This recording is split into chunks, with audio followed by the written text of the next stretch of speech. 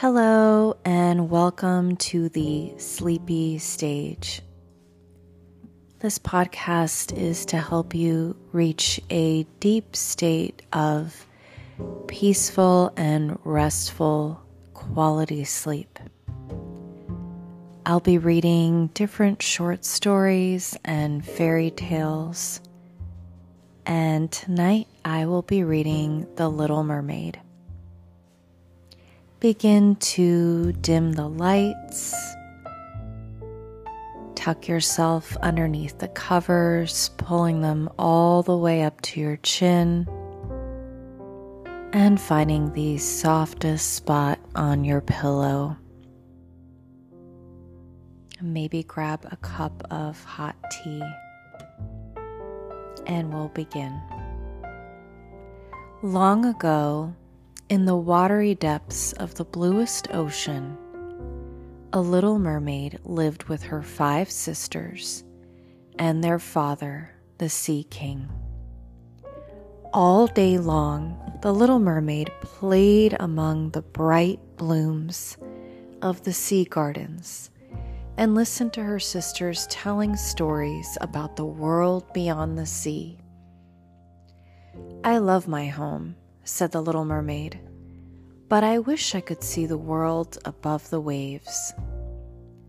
Then, on her 15th birthday, the Sea King said the little mermaid could go to the water surface and see everything her sisters had seen.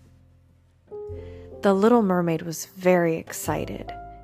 She waved goodbye to her family and rose, as lightly as a bubble, to the surface.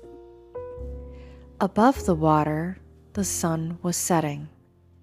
Clouds glowed red and gold in the glimmering twilight. As the little mermaid looked around in wonder, she saw a large ship on which finely dressed people were laughing and dancing. Swimming closer, she learned that they were celebrating the birthday of a handsome young prince. The little mermaid was enchanted when she saw the prince and could not take her eyes off him. As the hours passed by, the sea became restless. The ship's sails began to billow, and the waves began to rise higher and higher. Heavy clouds darkened the sky, and jagged lightning flashed. Soon a terrible storm struck, and the ship creaked and groaned. Huge crashing waves tore at the mast and ripped it in two.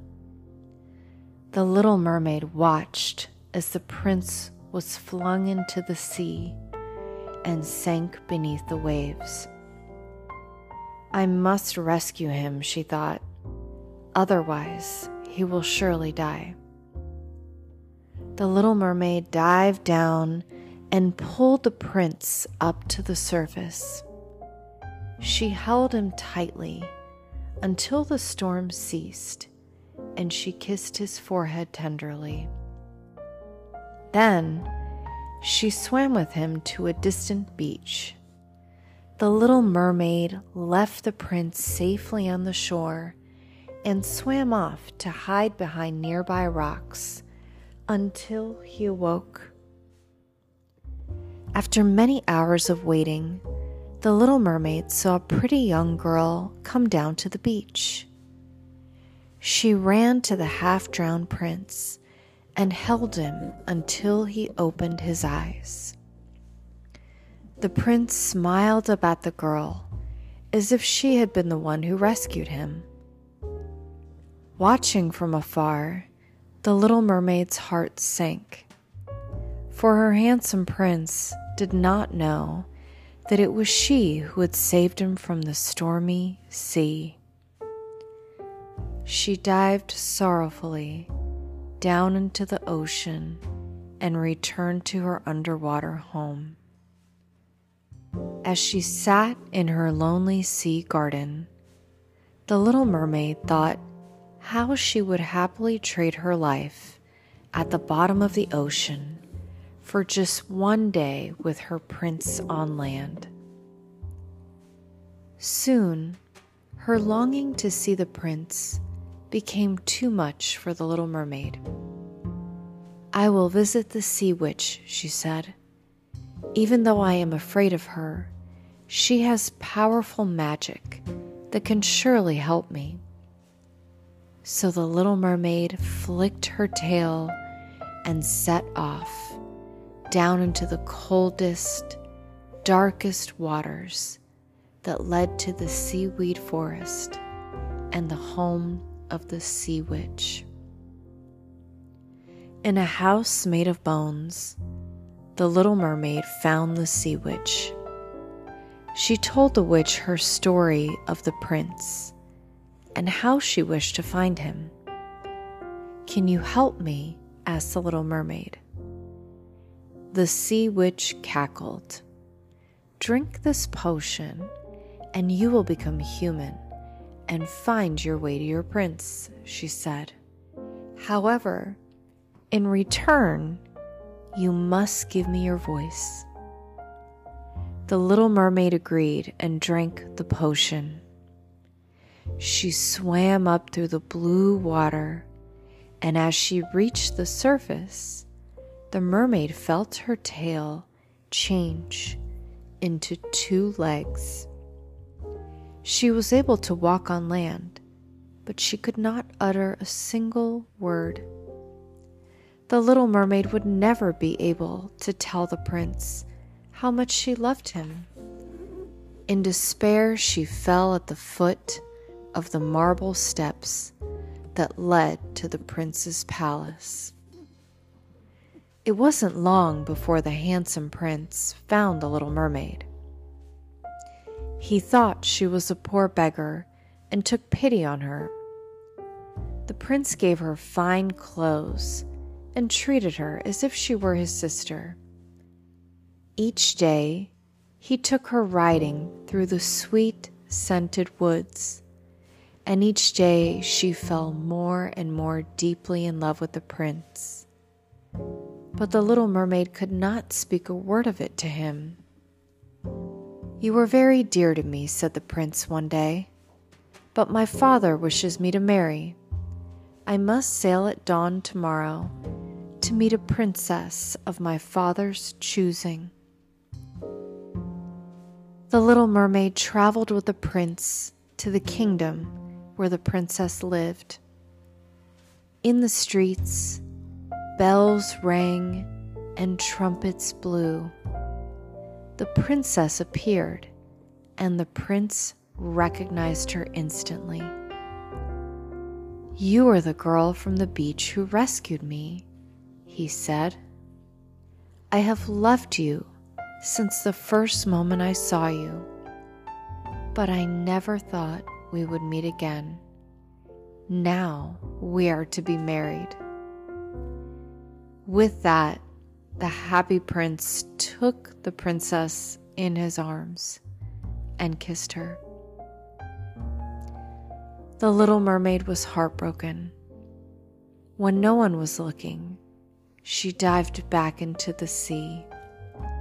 As the water covered her legs, they transformed back into a silvery fishtail again. Her voice was restored, and she swam down into the watery depths, singing her sad song.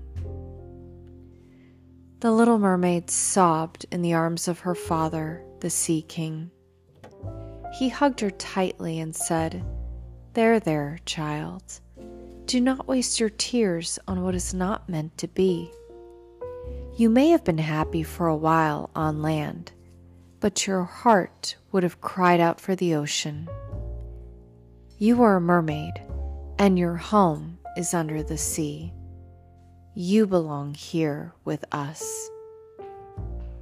The little mermaid's sisters wiped away her tears and combed her hair.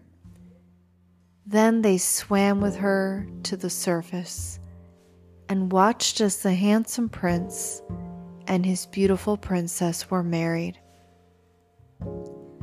"Goodbye," said the little mermaid, sadly, and she gave a flick of her golden tail and dived under the great, gently lapping waves.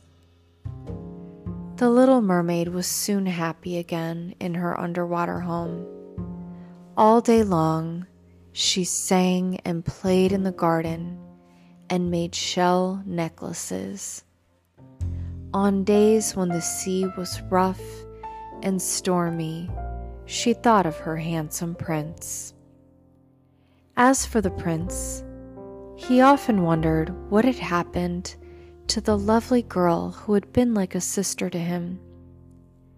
He recalled how, on the day of his wedding, he had thought he saw an image of the girl's face, just for a moment in the rippling waters.